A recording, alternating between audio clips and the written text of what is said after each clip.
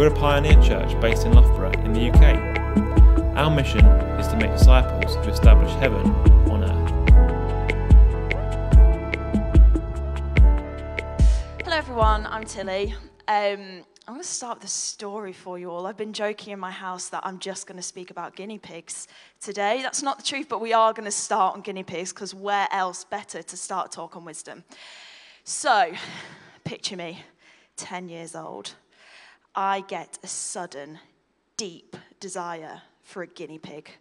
I've never had one before, but I decide, you know what, I'm going to be the best guinea pig owner in the world. And this just feels right.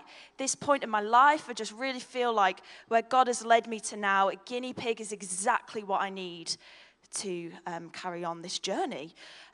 So, as all good 10-year-olds do, go to my mum and dad. Mum, Dad, I really, really, really want a guinea pig. Please, could you buy me one?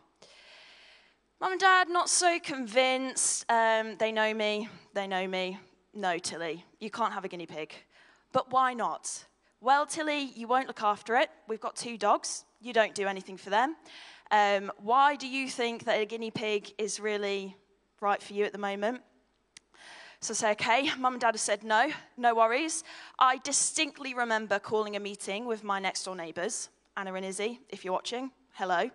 Anna, Izzy, and my brother Reuben, we sit on the stairs, the bottom 2 stairs, and we're talking, do you know what, we really need a guinea pig. They're in on this. They see my desire and they want to help me.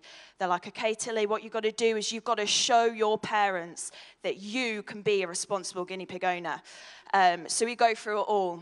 Okay, I've researched the guinea pigs. I know everything about how to look after them, what food they need, the runs they need, the cage they need, how often they need clearing out. So I've come up with all of this. Look, I am responsible. I am wise. I know how to do this. Go back to them. Still no. Okay, on to plan C. I'm going to show them. I'm going to show them that I can do this. I say, Mum and Dad, look, I'll feed the dogs for a week. And that will show that I am ready to feed my guinea pig. I then say, look, I'll help you walk the dogs for 2 weeks. And that will show that I'm ready to be a good guinea pig owner. And even I will pick up the poo. I'll pick the poo up. And that will show you that I am ready to clean out these guinea pigs. I've worn them down at this point. Do you know what? They take me to Pets at Home and they get me a guinea pig. And I am just so happy. Thank you. Yeah. I get my beloved guinea pig. My brother gets one also. I don't think he really deserved it, but I'll let him off because it meant I could have one. Huggles, he was called. I did try to find a picture of him, but it doesn't exist, and that probably shows what I'm about to say. So, we're a week in.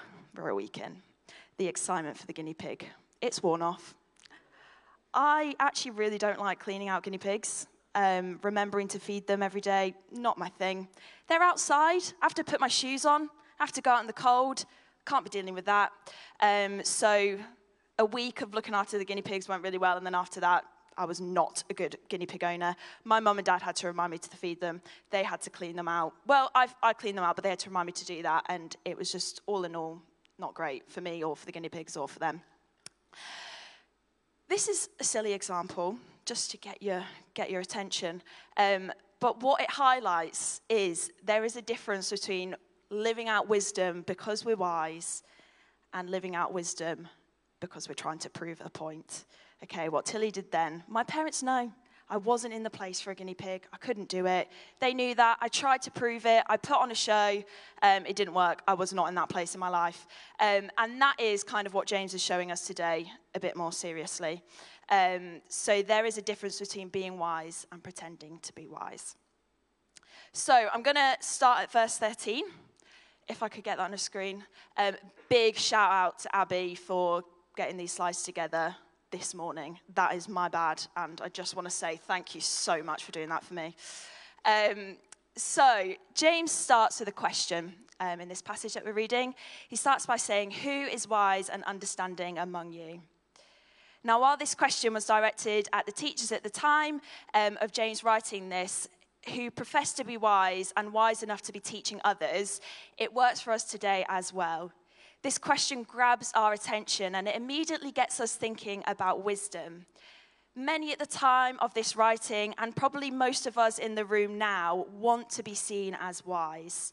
We want to appear as though we know what we're doing, what we stand for, and the right way of doing things. So this question grabs our attention. But just as we start to think about all the ways in which we are wise, James follows his question with, let them show it by their good life, by deeds done in humility that come from wisdom. Now, James cuts to the point of his message straight away.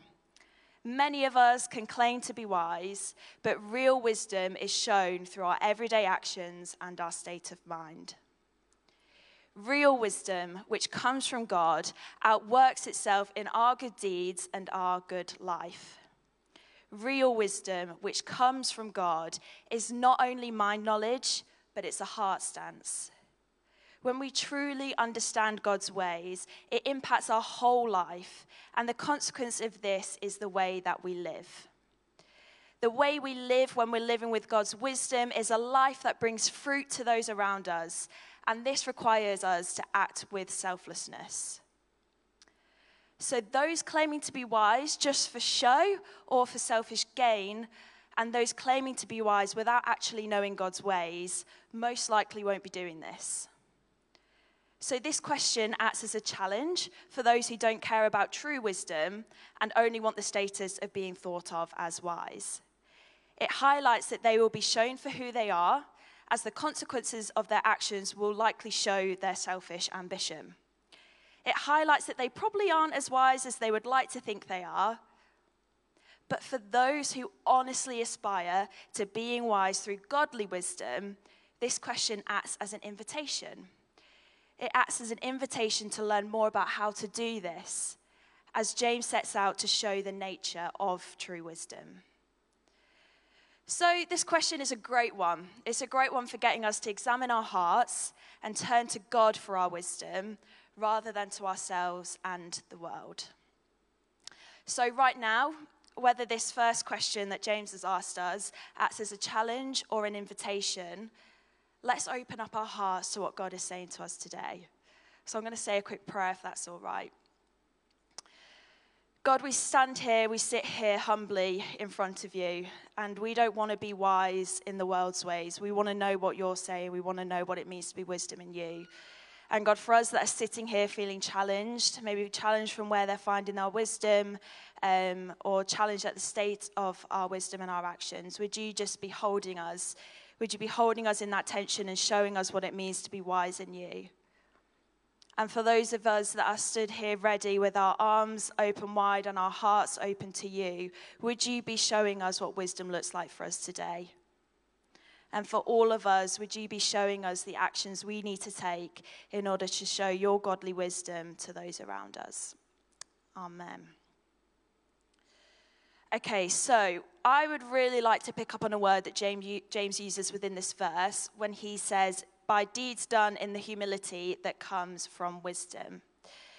So James isn't only saying that wisdom changes the way that people act, he's saying that they practice these acts with humility. So language is a living thing, and it changes as societies develop and grow. And for those of you that don't know, the Bible actually wasn't in English. So when we read it, we read a translated versions, and that's actually why there are loads of different versions, the NIV, the NLT, the Message, all of these things are ways that the Bible has been translated. So sometimes it can be really helpful for us to delve into the original language and the meaning of the words at the time that it was written in order for us to better understand what we're being called to do, especially if we notice different words are being used in different translations. And I think that this is one of those times, so if you'll bear with me, I'm going to do that. So the word I've done some research on here is the word humility. If you read different translations of the Bible, you might notice that your Bible uses the word meekness here instead of humility, or gentleness here instead of humility. So I'm going to try and give us a whistle-stop tour of this without confusing you all beyond reason. So I'll go slow, but if you're completely lost, just stick your hand up and I'll try. So, oh yeah, and here's some versions. We've got the NIV, the ESV. Oh no, I didn't say what version that bottom one was. I can't remember off the top of my head, sorry. It will be one, I promise. So, the original word used for, we'll go off humility, the NIV version there. The original word used there is praotes. Praotes. Does anyone speak Greek in here? Oh, I saw a quick hand, but I think it was a joke, Renee. You little joker. Do you actually speak Greek? You in school? You went to Greek? How do I pronounce this then? Oh, she doesn't know. Okay. I did Google it, and it said praotes. If anyone is Greek or anyone is watching that knows Greek, and I'm horribly butchering that, I am so sorry. Please forgive me. So that is the Greek word. That is the English translation of the Greek word, praotes. The commentaries I've read to try and understand this word have told me that it's a fairly complicated and multifaceted concept. So that means it's really difficult to explain with one word, which is why all of our translations have a different version of it. There's not one word in the English language that is the direct equivalent of it. So the BDAG Greek lexicon. I know. This is a book that tells us like the background of Greek words and what they mean and where in the Bible they are. I have a nerd as a brother-in-law, and he doesn't mind me calling him that. He calls himself that, and he has every Greek lexicon that is available. So I was like, hey, Ben, would you help me? So he told me that in the BDAG Greek lexicon, praotes, the definition of that is the quality of not being overly impressed by a sense of one's self-importance. Brilliant. So humility fits this definition, which is why it's used in some of the definitions, including the one that we've read today. But humility isn't all that's being described here in this word. So in classical Greek, praotes was used to describe people who were gracious and mild, and to describe things that were gentle. So people who are gracious and mild, and things that are gentle. So that is why some translations have chosen the word gentleness. So scholar Martin Collins explains that praotes describes a condition of mind and heart, so it's an internal attitude, whereas gentleness refers to actions of a person, so an external behavior. So while we can use gentleness, it's not quite there either. So we've got humility and gentleness that come as sum it up. They do get the job done, but it doesn't sum up the fullness of praotes fully. So some scholars therefore believe meekness to be the closest English word to praotes. So meekness requires humility. It requires gentleness. So that's kind of why it's great. But kind of in our 21st century modern English, meekness has a bit of a stigma, a negative stigma associated with it. Kind of meekness and cowardliness is what people tend to think when we say meekness. But that is far from the truth of what meekness means. And I am a advocator for the word meekness just because people have told me prophetically that I have meekness. So I'm like, please, no one think I'm a coward. So I'm going to just do a little education into meekness now. So Matthew 11:29, Jesus is quoted saying of himself, so Jesus says, I am meek. He uses the word praos, oh gosh, English words, that's like the singular version of praotes. It's the same word, just in a different, meek, not meekness, praos, not praos, praotes. Sorry guys, back on track. I am meek, praos, and humble in heart. So Jesus is saying, I have this quality. He is meek. So if anyone is thinking that meekness means weakness, I'm afraid you're wrong, unless you think that Jesus is weak or a coward. If you think that, I really would encourage you to read your Bible, because Jesus is one of the most powerful humans that has walked this earth.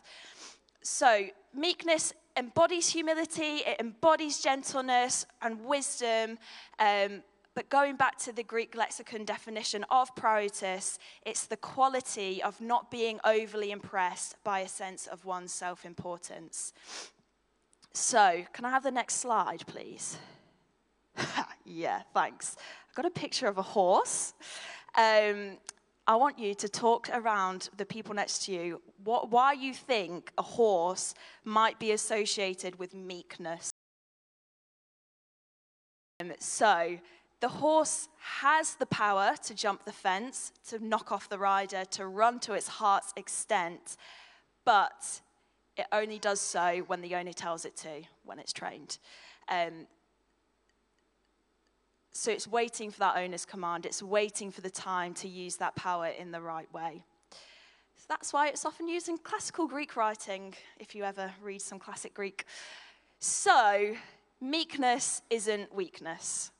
Meekness is yielded strength. It's power under control. It's strength used in the right time, in the right place. Meekness recognizes the power that God has given us, but it doesn't use it unwisely or for the wrong reasons. So again, I'm going to go back to the scholar Martin Collins, because I think he sums meekness up really well.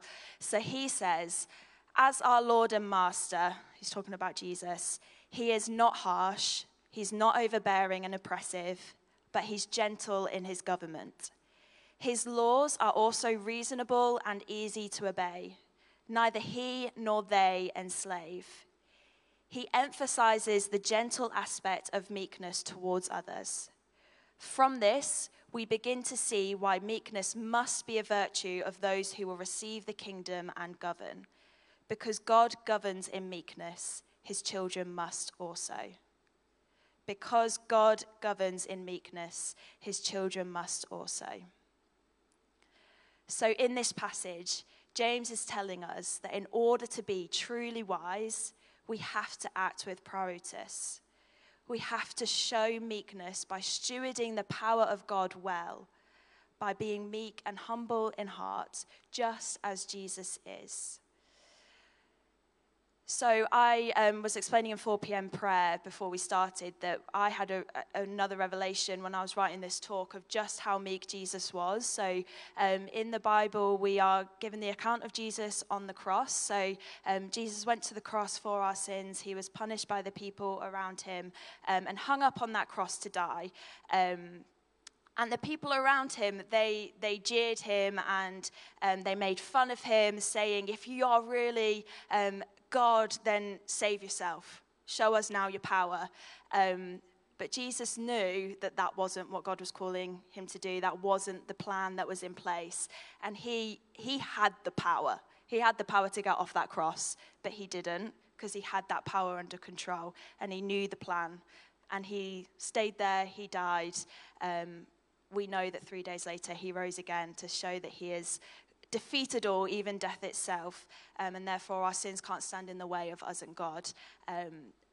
But that meekness in Jesus, that's such a powerful example. So verse 13 has got us looking at our hearts. It's shown us that genuine wisdom shows itself through the way that we live.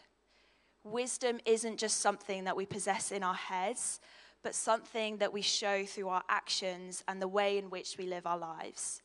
Our relationship with God is revealed by the life that we live, and the way that we live shows what kind of wisdom we have. James highlights this point even more in the rest of the verses in our in our passage today. So I'm going to take us through those now. So verses 14 to 16 show us what the wrong wisdom, so earthly wisdom or wisdom from below, as it might say in our Bibles, looks like. So says, but if you harbor bitter envy and selfish ambition in your hearts, do not boast about it or deny the truth. Such wisdom does not come down from heaven, but is earthly, unspiritual, demonic. For where you have envy and selfish ambition, there you find disorder and every evil practice. So James, in his very matter-of-fact manner, is saying that if we act with bitter envy, jealousy as we might call it, or selfishness in our hearts, we don't have godly wisdom. If we do this, we're claiming to be wise, but living in a way that shows that we're not. So the fact that I've spent so long looking at praeutos might start to make sense to you now. So you might have made the connection yourselves, but if not, can you see how acting from envy, jealousy, and selfishness are in direct contrast to acting in meekness?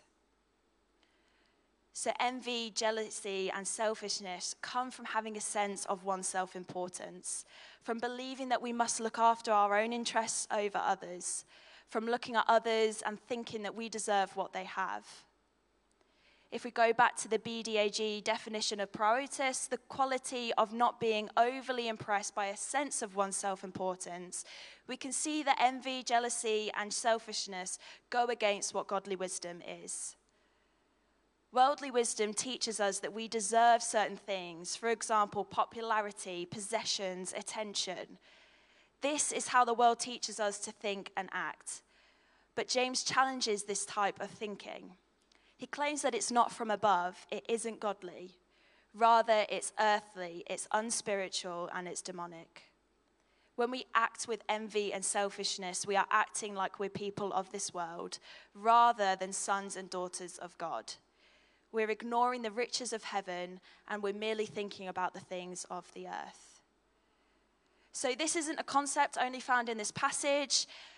I've got some up here that are going to come up. So Luke 12:33-34 tells followers of God to sell your possessions and give to the poor, provide purses for yourself that will not wear out, a treasure in heaven that will never fail, where no thief comes near and no moth destroys. For where your treasure is, there your heart will be also. Philippians 2:3-4 says, do nothing out of selfish ambition or vain conceit. Rather, in humility, value others above yourself, not looking to your own interest, but each of you to the interests of the others. And in Luke 10:27, Jesus tells his followers to love the Lord your God with all your heart and with all your soul and with all your strength and with all your mind, and love your neighbor as yourself. So the Bible is littered with verses that remind us to focus on heavenly things, to not get so overwhelmed by what the world tells us is important that we forget who we are and that we are called to be citizens of heaven. The Bible calls us to set our minds on God and act from this place. For example, Romans 12:2 says, do not conform to the pattern of this world, but be transformed by the renewing of your mind. Then you will be able to test and approve what God's will is, his good, pleasing, and perfect will. If our minds are set on earthly patterns, if we're acting from a place of envy and selfish ambition, then this will eventually, if not immediately, show through disorder and evil practices in the world. And that's simply because they don't come from above. They don't come from heaven. They don't come from God. Instead, James puts it bluntly that they're literally demonic and they come from hell. Can't mix those words. So James's intention is to point us to the wisdom from heaven, a wisdom far superior to any wisdom we find in ourselves naturally, and certainly superior to the wisdom that comes from demons. So since true wisdom comes from outside ourselves and instead from God himself, we have to examine where our reliance is placed. True wisdom requires us to be consciously dependent on God. And this, again, requires us to embody prioritas, as James has already told us in verse 13. True wisdom can only be acquired by people who are living in active reliance on God. If we want to be truly wise, we need to be looking to God as our guide, speaking to him, listening to him, and reading his word through our Bibles. Now, this takes time, it takes sacrifice, and we have to be willing to learn. We have to be willing to lay down our earthly wisdom and accept that God knows more than we ever could, that what we see on earth is not all that there is. So when planning this talk, I just felt God saying to me, just because you don't understand doesn't mean it doesn't make sense. Just because you don't understand doesn't mean it doesn't make sense. So just because we can't understand why something is the way it is, or why we have to do things a certain way, doesn't mean that it doesn't make sense.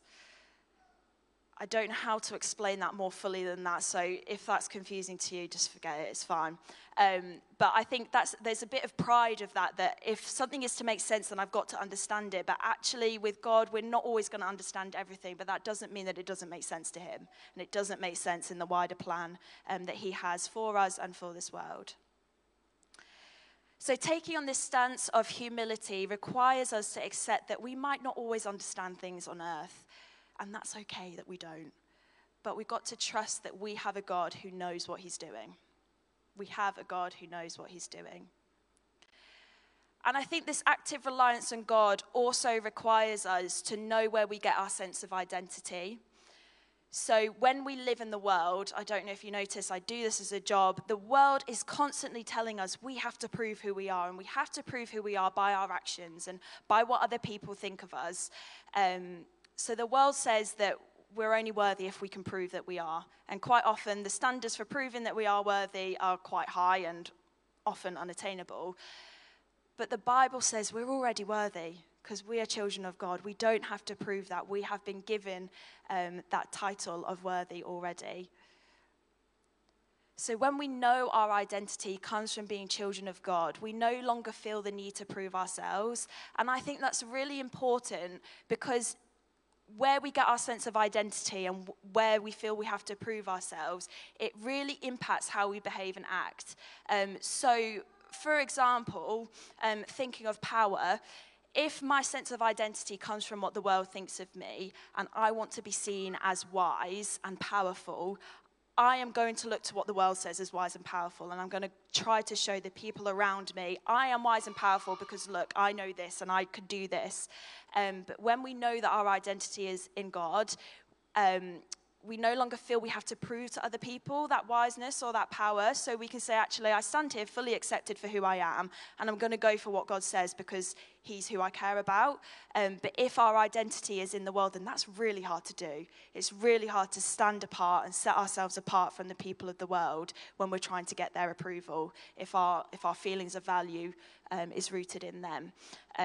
So I just wanted to kind of bring that in. And actually today there will be time if you don't know or fully believe that you are valuable just because you exist, then we really want you to know that, and God really wants you to know that. There isn't some secret agenda going on here. That is simply it. God loves you as you are. And as we said, he's meek. What he asks us to do, it isn't hard, it isn't overbearing. And when it comes from that place of love, it makes sense to us. So there'll definitely be time for us to pray for you if that is something that you would like prayer for. Gone on a bit of a tangent there, sorry. So James finishes off this passage by then listing attitudes and actions of true godly wisdom. He says, but the wisdom that comes from heaven is first of all pure, then peace-loving, considerate, submissive, full of mercy and good fruit, impartial and sincere. Now, this list works as a great test for us to see if we have the wisdom that comes from God. Are the things that we're saying and doing, are they creating that? Are they pure? Are they peace-loving? Are they considerate? Is it submissive? Is it going to bring fruit in the world? Is it full of mercy to other people? Is it impartial? Am I being sincere? If not, it's probably not from God, because we know our God is good and he is all of those things. Now, James is deliberate in listing the first characteristic of godly wisdom as first of all pure, and only then the other qualities. So this term pure speaks of holiness and is in deliberate, direct contrast to every evil practice he's just spoke about in worldly wisdom. So James is calling us to pursue holiness as a priority. Now, this is a sentiment that is echoed throughout the Bible. So, for example, in Leviticus 11:45, God speaks to the Israelites and he says, "Be holy because I am holy." Now, a pure life is a life that is obedient to godly wisdom. When an individual leads an unholy life, it's a really obvious indicator for other people to see that they don't have godly wisdom. James puts this high priority on holiness to lead people of God to do what is morally right.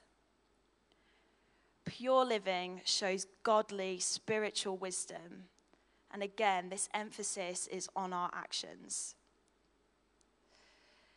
If you want to know more about holiness, we did a series on it ages ago, and we will be able to find it on the podcast for you. Just ask one of us, we can find that for you. So after purity, James lists that wisdom from heaven is peace-loving, considerate, and submissive. So these three characteristics describe the wise person's disposition. if we have true godly wisdom, then we will show these characteristics. We will be peaceable, we will be gentle, and we will be considerate of others, submissive and open to reason. What's interesting here is that these three words are also words that can describe what meekness looks like, that can describe what Proetus looks like. So those with godly wisdom will listen to others. They have their power under control. They're teachable, they're humble, and they're gentle. Now, the second set of qualities reveal the wise person's actions. So they are full of mercy and they're full of good fruit. So we can yet again loop back to verse 13 here. Our wisdom is shown through our good lives and our good deeds done in Proetus. We're being full of mercy and we're bringing good fruit to the world. When our actions are full of mercy for one another and they bear good fruit, it will show that God's wisdom is at work in our lives. True wisdom, again, isn't just head knowledge, it's how we live our lives. So James then finishes off with two words that describe the steady consistency of a person that has godly wisdom. They are impartial and sincere. Those with God's wisdom are not fake.